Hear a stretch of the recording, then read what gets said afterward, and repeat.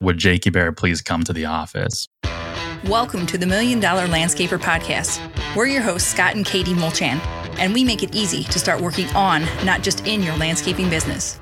We're a real couple that helped grow our family business to well over $1 million in revenue, and now we help other landscaping business owners just like you to do the same. Are you ready to build your business? Let's get started.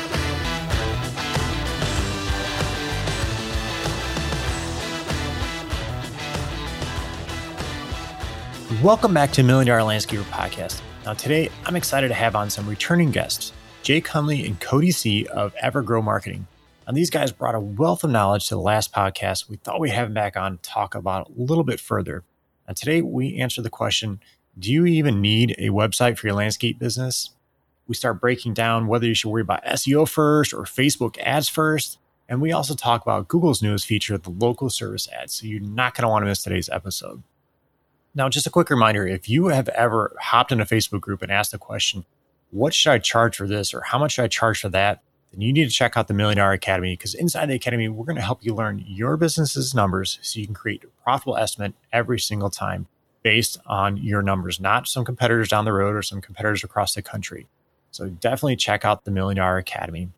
Now, again, you are not going to want to miss today's episode. It's an awesome episode, but a little quick word from our sponsors.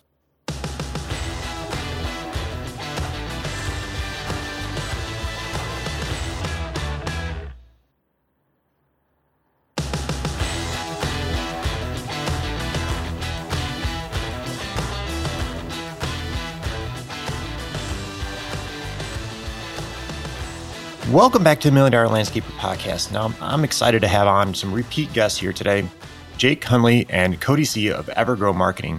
Now, these guys are awesome at doing websites and all that stuff. These guys have been featured in landscape magazines, which include Lawn and Landscaping, Turf, and even Green Industry Pros. Welcome, guys. Thanks for being on the show again. Yeah, thanks for having us. Same. Yeah, excited. So if you guys could just talk a little bit about yourself, let us know, what you are, what you guys have been doing and everything, because you guys been doing all kinds of stuff, like I said, in these magazines, again, on a podcast and everything. So give us a little introduction. Yeah. So we're a landscaping and lawn care digital marketing company. We always say we're a performance-based company. So there are a lot of marketing companies out there that will, help you with your logo or, branding or design. We don't. If your goal is to get leads and have them be quality while also just kind of handing off your digital marketing to somebody else while you actually work in the field and maintain your business, then we're your partners. We're industry specific to landscaping and lawn care, but we do have clients that kind of break the norm, other contractor type clients. But the main reason we stick with the green industry is because we have all of this data from all kinds of clients all over the country and really all over the world that we can run and optimize campaigns that start right away, and we don't have to figure out what the industry terminology is. We're not putting pictures and content on your site that don't make sense for you. So being really niche and specific is what really separates us from a lot of companies. So today we kind of want to take a step back in people that are looking to get into websites and kind of talk about some of the structure and, what you should be doing first. And, should you even have a website? Because a lot of landscapers I see on our landscape business owners Facebook group, they talk about, you don't need a website, or you just need Google My Business, or it's actually not Google My Business anymore. It's Google Business Profile. Yeah, they just changed it. Yeah, they change it like every 2 years. Yeah. So, but yeah, just kind of want to talk about that. So you guys mind let me know what your thoughts are about having a website and versus just Google and all that stuff? Yeah, I like to start off by always telling people you really don't need a website. It depends on what your goals are. If you want to grow and you want to be like your podcast, $1 Million Landscaper, you're probably going to need a website. Mm-hmm. And it's never any of the $1 million companies that are saying you don't need a website. So you don't need it if you're okay with just kind of being your solo operator and that's your goal. But the majority of traffic and leads are moving to search engines like Google and sometimes Bing. But when people are looking for landscaping or lawn care, they're looking on Google. We covered this in the last podcast, episode 2, and you can get away with your Facebook business page, but it's not going to rank over a website. And you're likely not going to get featured in the local map pack. So if your goal is to really get to that next level, then you should really consider having a website that is optimized to a point to capitalize on that traffic. One thing I really like about you guys too is you tell people straight out that if you're looking for results like by tomorrow, you're not going to get that. This is something you have to kind of build into, and SEO and all that stuff kind of ties together. That's one thing I really like about you guys. Yeah. We've been on a really big campaign of telling people just how to do things too. Like, if you don't want to pay for us, we'll tell you how to do it. Just read our blog posts. We pretty much give everything away. And we tell some of our clients the same things when they're considering writing blog posts too. I brought up this example in the last episode, but if someone's going to learn how to build a retaining wall, they're going to learn how to build it, whether they learn it from you or not. So that's kind of what our mission in your group is, landscaping business owners, is, hey, we're here as a resource. If you don't want to hire somebody, if your question is specifically, how do I optimize my website? We'll tell you how to optimize your website. We're not going to pitch our service. That's great. So let's talk a little bit about the websites and like the website structures and what should really be in your website. I've seen people just have like the one page website, or some people it's pretty extensive on some of the things. You want to talk a little bit about that? Yeah. So the biggest thing with your website is the structure. People get way too bogged down in the content and just, pumping out as much content as possible. What really matters more than content is structure. So it's important to design your website in what's called a pillar page structure. And what a pillar page is basically you have a center cluster, and off of that cluster page, you have other smaller pages that kind of form that main topic. So you think of it like a hierarchy, where if you have a services page that lists all of your services, you would want individual pages for each of those services. A page for landscaping, a page for lawn care, a page for hardscapes. And that is in essence what pillar page structure is. And making sure that you're not getting too granular or not very connected to your pages. The next portion of that is optimizing all of your individual pages. So one, it's understanding that your website has a cohesive structure, and then making sure that each of your pages are optimized to match that cohesive structure. In preparation for this, Cody and I, we wrote a 2,700 word blog post on how to optimize a page on your website, because there are these things called headers and page titles. And for headers, there are different types. There's H1s, header 1s, and header 2s. And the way that I always explain this is it's like a textbook. Your domain or your website is the textbook title. And then you're going to have different chapters. And each of these chapters are your H1s or your headers. Now, you'll notice that every chapter only has one chapter title, and that's it. So if your website has more than one header, more than one H1, which is a type of font you can use, a lot of people they're on Wix or they're on Squarespace. You can highlight the text and you can change it to like paragraph text, header 1, header 2, header 3. Those aren't just preloaded font styles. Those are actual HTML signals that tell Google what this tag means. And when you have more of those that's selected as header 1s, you're confusing Google, and Google no longer cares about this page. So it's having one header 1, which should be like your landscaping services in your city. That is your header 1. And then you have multiple header 2s, and that would break out the main header 1. So then you would have like retaining wall, sod installation, mulch installation, landscape cleanup. Those would be header 2s. So how this relates back to pillar page structure is you would then ideally have a header 1 for every header 2 you have. So if you have header 1 landscaping services and you have a header 2 of retaining walls, ideally you're going to have a page that has a header 1 of retaining walls. And it's linking those, understanding your header structure, your page title, and then your basic on-site optimization, on-page optimization. But like I said, it's kind of a rabbit hole. So we did write a whole blog post on that if you want to dive into it. The third and final thing that is really important is your page speed and making sure your website loads. Google just released an update that they've been delaying forever called the Core Web Vitals update, where they really focus on the speed of your website, but it's not just the speed, it's actually the code behind it. So even if your website loads super fast, they don't care. If they see duplicate code that doesn't need to be there, they'll ding you for it. And it's not as much penalizing your rank as it is not giving you an advantage. So it's becoming more and more important. And they're basing this off of 3G loading speeds on mobile devices. And they're saying if your website doesn't load good enough for a 3G mobile device, your website isn't good enough to rank in the top 1%. And there's a lot of things you can do on that. I'll probably write a whole nother blog post on, hey, here's how to reduce code bloat. It's intermediate. You still don't need to know coding, but it's one of those things where it's, hey, we got to make sure our website loads fast. I actually just did this on my website myself, my personal website. And yeah, seeing some of that stuff that pops up, and like, I'm not a website person, I'm like, I don't even know what this means. So it's important to at least have some kind of grasp and understanding of it. And that's why I like how you guys are kind of explain it. And you basically teach people right here on your blog post, which is awesome. But it is also important to realize where you're at and what your knowledge is. And you might be better off having somebody like yourself, as Cody and Jake here, to handle that stuff for you. In Google, if you Google Page Speed Insights, that's Google's tool to measure your core web vitals. And they get really technical. They might say, hey, your page is loading too much JavaScript. And what they really mean is, hey, you have too many animations on your page. Take them off. It's loading too slow. Or they might say like, remove duplicate CSS or minify CSS. And what that really means is you're adjusting the font size too much on the page. Just use your theme defaults. Don't constantly add CSS or HTML font size changes. Every time you highlight in Wix, whatever, or WordPress, every time you highlight a word and you change the font size, you change the color, that adds a snippet of either CSS or HTML. And the more you do that, the more code you add to the page, and the slower or the longer it takes Google or your browser to load your website. Do you guys have any tips too, as far as what kind of pages you should have on your website? Services, about us, contact us, anything like that?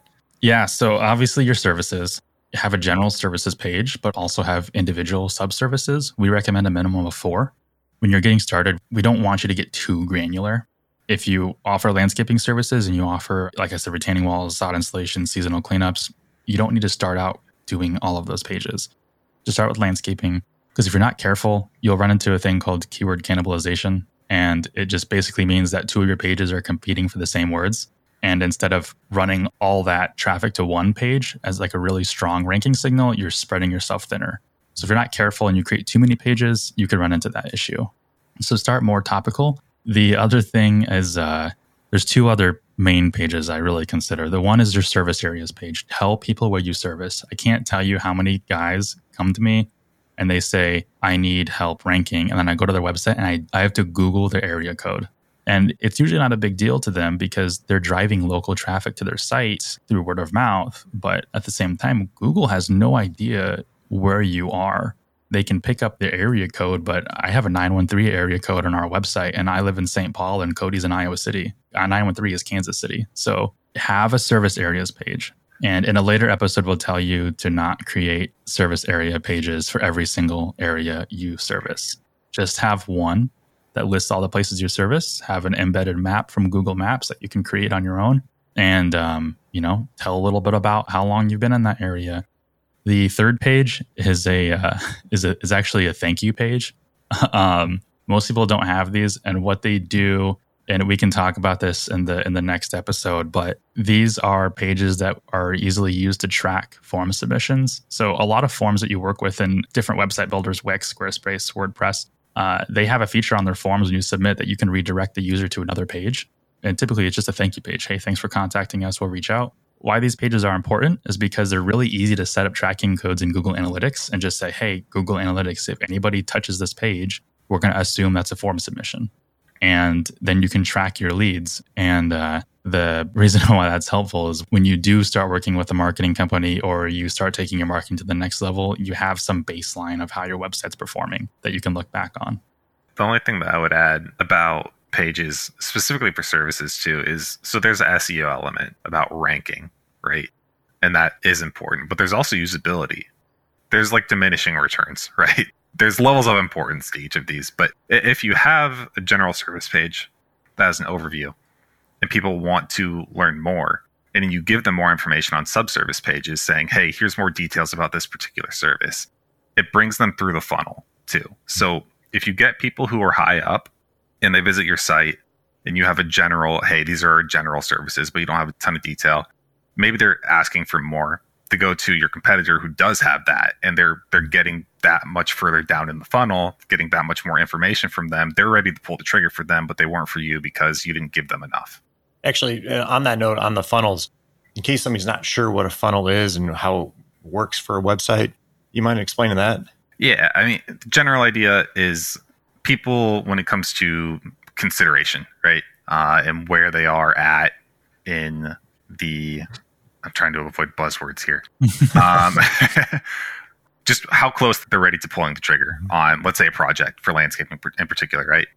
If it's a big, expensive project, especially, maybe it's not even the husband in a family that's making this decision. Maybe it's just the wife that's thought of the idea and hasn't even brought it up financially yet. So maybe she's doing pre-research. So she's very high up the funnel because they haven't talked about it. That's a big financial decision.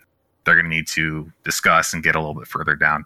Once they get ready to pull the trigger, make contacts, that sort of thing, we call that lower funnel, where they're ready to make decisions and take action. Yeah, and I always tell people, just envision what a funnel is. You're pouring something in. So you're up top, you're gathering as much as you can, and it kind of narrows it down and hopefully comes out as a client in the end. Yeah, and you can, based on different marketing strategies, you can target different people at different stages of the funnel. You don't always just start at the top. But if you have a marketing strategy that starts at the top, you typically have a bigger budget.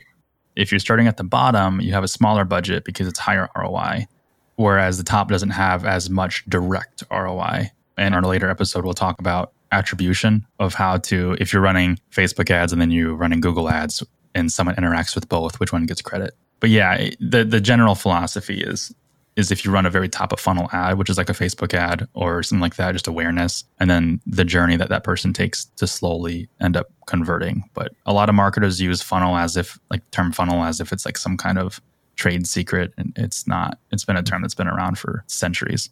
I was actually talking to one of our Academy members the other day on the thank you page, for example, and I gave him examples of, after they fill out the form that he has, and he actually has it go through Calendly to set up a schedule to meet with him.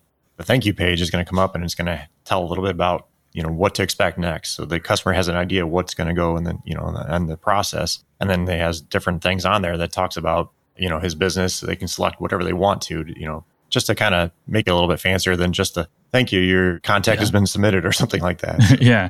The marketing doesn't stop at the lead. I mean, you've got to now nurture that, so we always put on our thank you pages, we'll reach out to you within 24 hours. Mm-hmm. It's like setting the expectation of when we're going to reach out to you.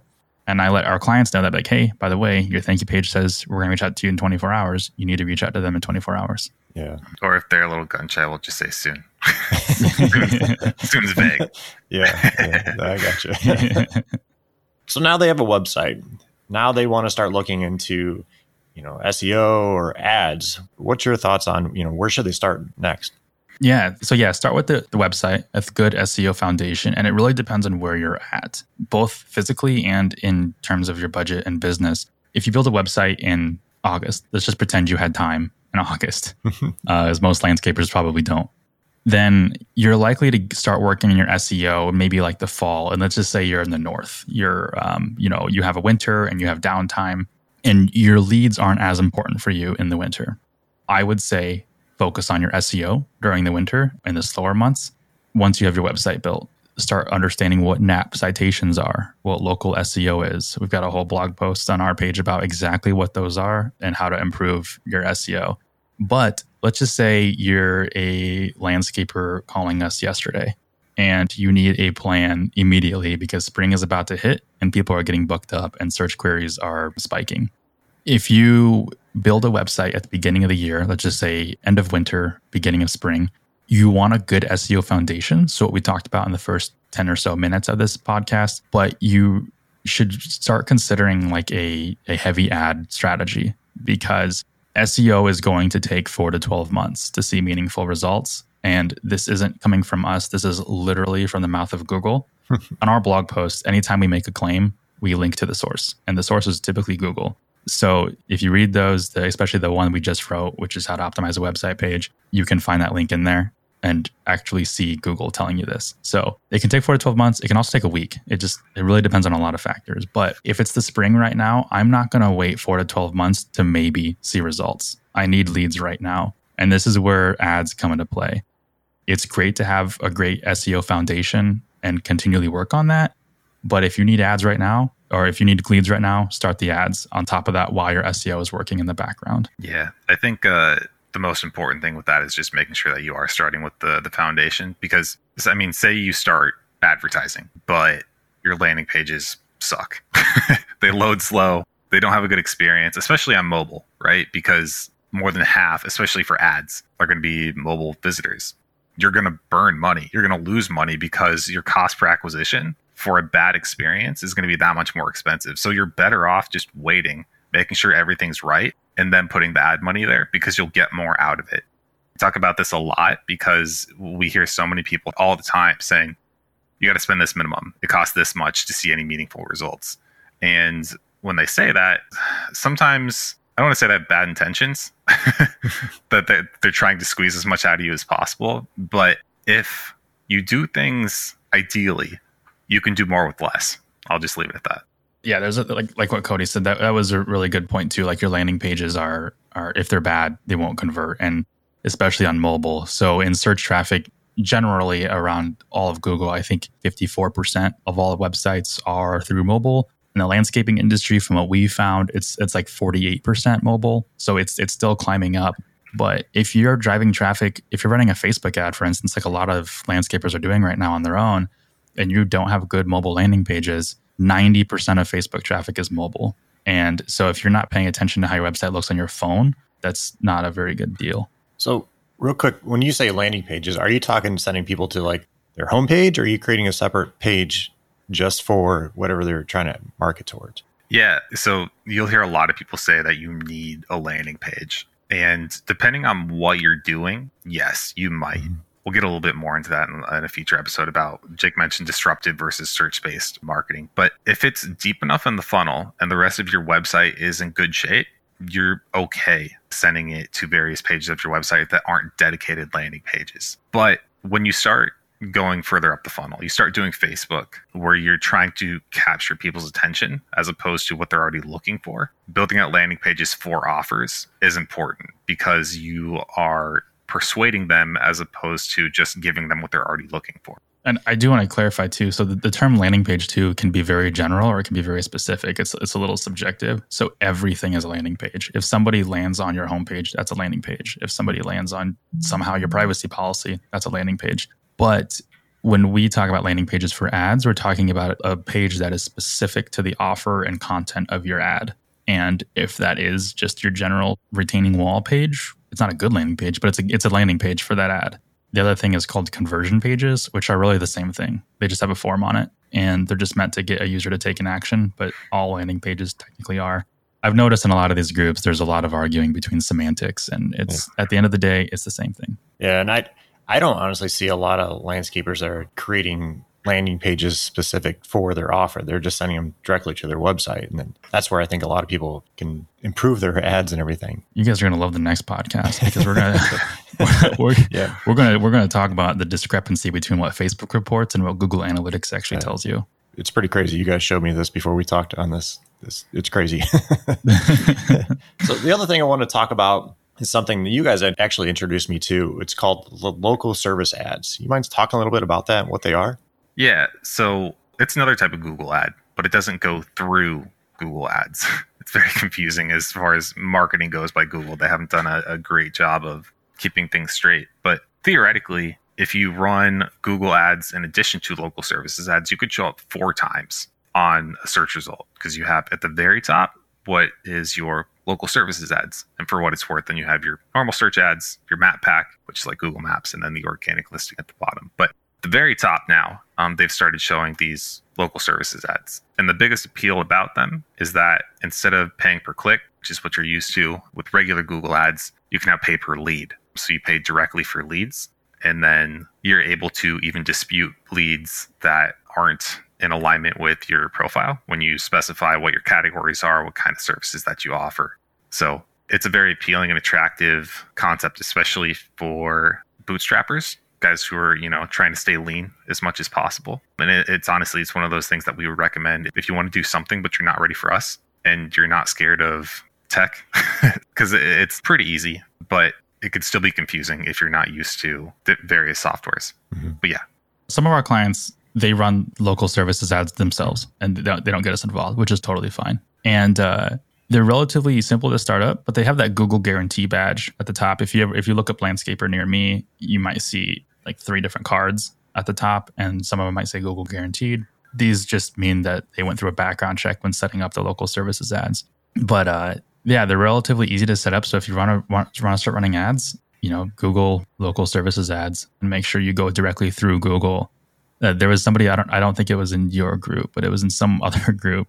They were saying, yeah, so there's like a $400 setup fee and, it's X amount to run it. I was like, there's no setup fee to run local services ads. If you're running directly through Google, it is only your ad spend and then what you are bidding per lead. So it's very similar to kind of, I don't want to say it, but it's the industry 4-letter word of Home Advisor. It's very similar as a cost per lead standpoint, except people are actually contacting you and not Home Advisor.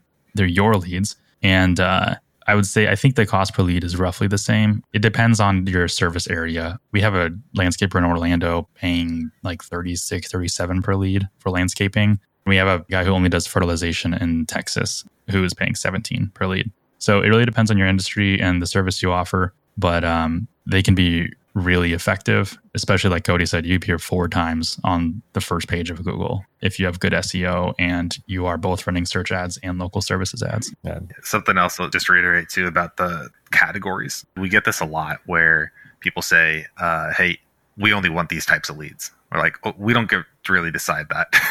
I would love for us to just flip a switch, right? And we're like, okay, none of these, just take these. And we can do some of that with Google Ads, right? If we're targeting certain keywords, we can pause those ad groups and say, okay, well, we're not promoting this right now. Well, local services ads, you can actually just flip a switch. You can say, I don't want these anymore right now, right? I want to accept only, retaining walls, not fertilization right now. And you can do that. So that part's very cool because there's nowhere else where we can really do the same thing. In fact, our Orlando client, we're like, hey, landscaping leads are $36 a lead. And we broke it out by separate, like I think we had like irrigation and like subcategories, like irrigation, retaining walls, and I don't know, there's something else. And she came back to us and said, hey, we only want to do irrigation. If the landscaping lead category in Orlando is $36 a lead, we only want to pay that for our irrigation services. So we just flipped off the switches for the other 2 subcategories. That's really nice that you guys can do that in Google versus like Facebook. You're kind of limited to a lot. You're restricted a little bit more, at least from what I see. Yeah, and it is top of funnel too. Like with Facebook, no one's searching for you, whereas you go to local services ads and people are like actually searching for specific services, and you're like, it's at some point, what is determining your target cost per acquisition, which is a topic in the next podcast. Is if you were to give me money and I could guarantee you a lead, how much would that be? And that's what local services ads is.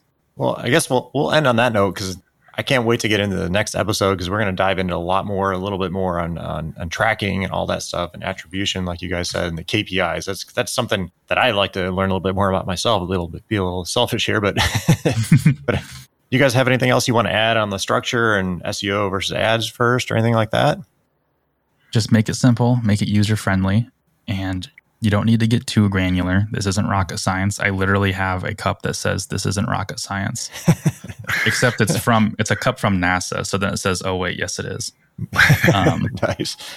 But it really isn't rocket science. You can do this on your own. You don't need to hire somebody. It is time intensive, but just make sure you're getting your information from the right sources. If someone makes it sound too complicated, chances are they probably just want you to use their services. I guess I have one more question for you guys, and this is something just popped in my head. I get people asking me, where should they go to create their first website? If they can't afford to hire somebody like yourself, a professional that does this all the time, should they go to like Wix, Squarespace, WordPress, GoDaddy? I think Cody and I might have differing opinions because we're both going to say WordPress. You should go to WordPress. But the problem with WordPress is there's a huge learning curve and it is very difficult to set up to a point where it's like very easily editable. I want to write a blog post on our Evergrow site about how to set up a WordPress website that's easily editable. Drag and drop editor, anybody can do this because I really want to cut that learning curve out. Also, if a client comes to us and say they already have a WordPress website that's set up how you taught me to, that's awesome.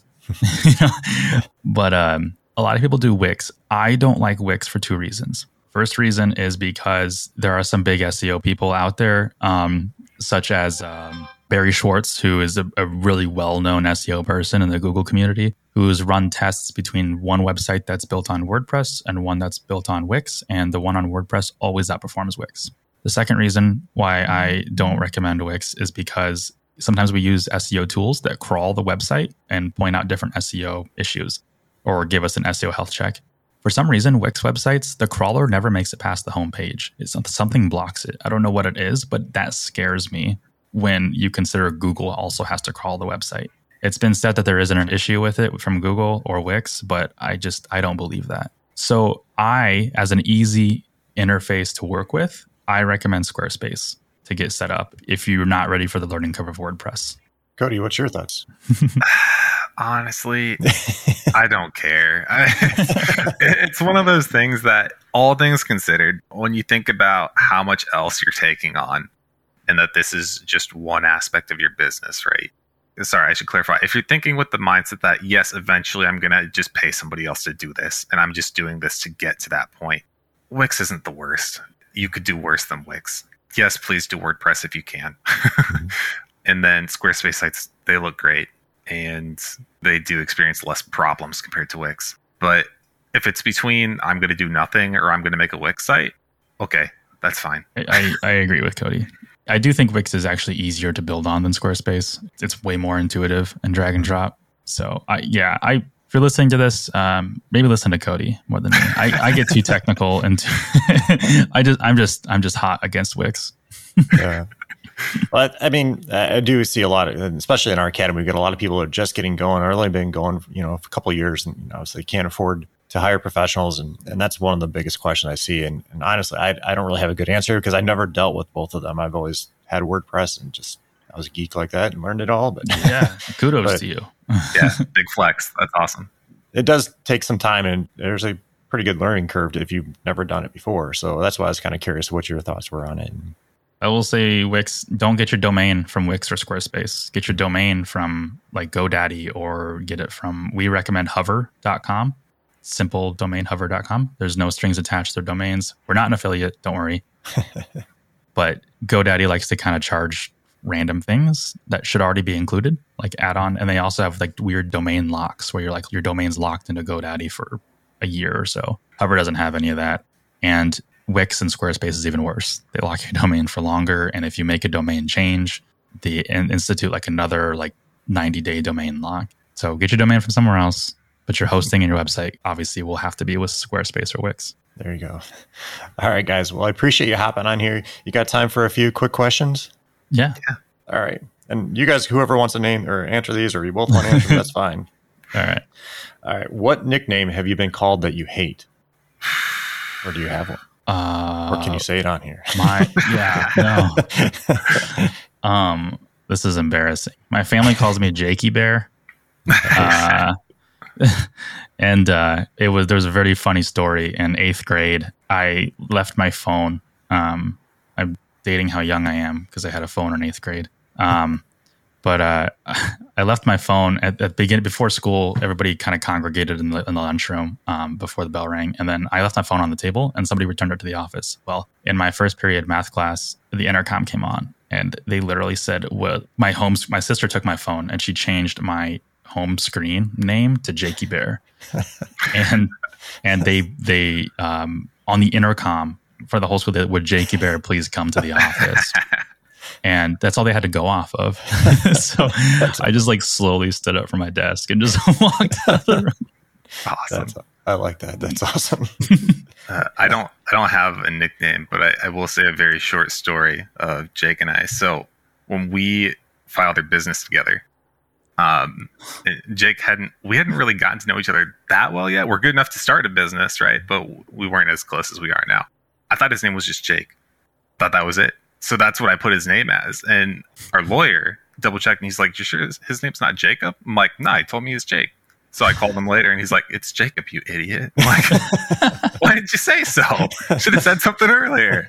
I have a few friends who call me Maddie, a few close friends. And so that's why my name on Facebook is Maddie Jake Hunley. And it's not a very good business practice because when people do reach out to me from landscaping business owners, they refer to me as Maddie, and then I call them. I'm like, hey, it's Jake with Evergrow, and they're like, who? Nice. All right. What is your most unusual talent? I don't know if it's a talent, but it's something that eats up a lot of my time now, and I study Japanese. So yeah, I'll go with that. That's cool. I've been teaching myself how to juggle It's not super exciting, but I have been able to do that. I'm also double jointed in my wrists, so I can like put my hand flat on the table and then spin it all the way around. That's impressive. Yeah. Other than that, I don't have amazing talents. I'm not a talented individual. This is our talent. Business is our talent. Yes. Just work's your talent. All right. Last one. Describe your sense of humor in one word. Dry. Oh, that's hard. Slapstick. Okay. There you go. Yeah. I was going to say something to the effect of only I think it's funny. But if we put hyphens between all those words, I think it's one word. Okay. I like it. All right, guys. Well, I appreciate you hopping in here. Can you mind letting people know how they can reach out to you and get a hold of you if they're interested, and where can they actually find you on the website? Yeah. So you can find us on evergrowmarketing.com, just all one word there. And then you call us. Our number's on our website, our email's on our website, fill out a form. If you fill out a form, it's easier for us to take a look at your website before, so you don't have to waste time on the phone diving in. Or you can just reach out to me on Facebook. A lot of the guys in your group do that. My name on Facebook is Maddie Jake Hundley, or Evergrow Marketing on Facebook. And just reach out to us, and we can talk about either working together or we can send you in the right direction. Appreciate that, guys. Appreciate you guys being on here. And I look forward to going to the next episode. Yeah. Thanks for having us. Thanks, Scott. All right, guys. Hey, everyone. Just want to thank you again for joining us today. If you enjoyed today's podcast, we do ask you for one quick favor. Could you please head over to iTunes and leave us a review? A 5-star review is even better, but it helps us get our rankings up and help us spread our message.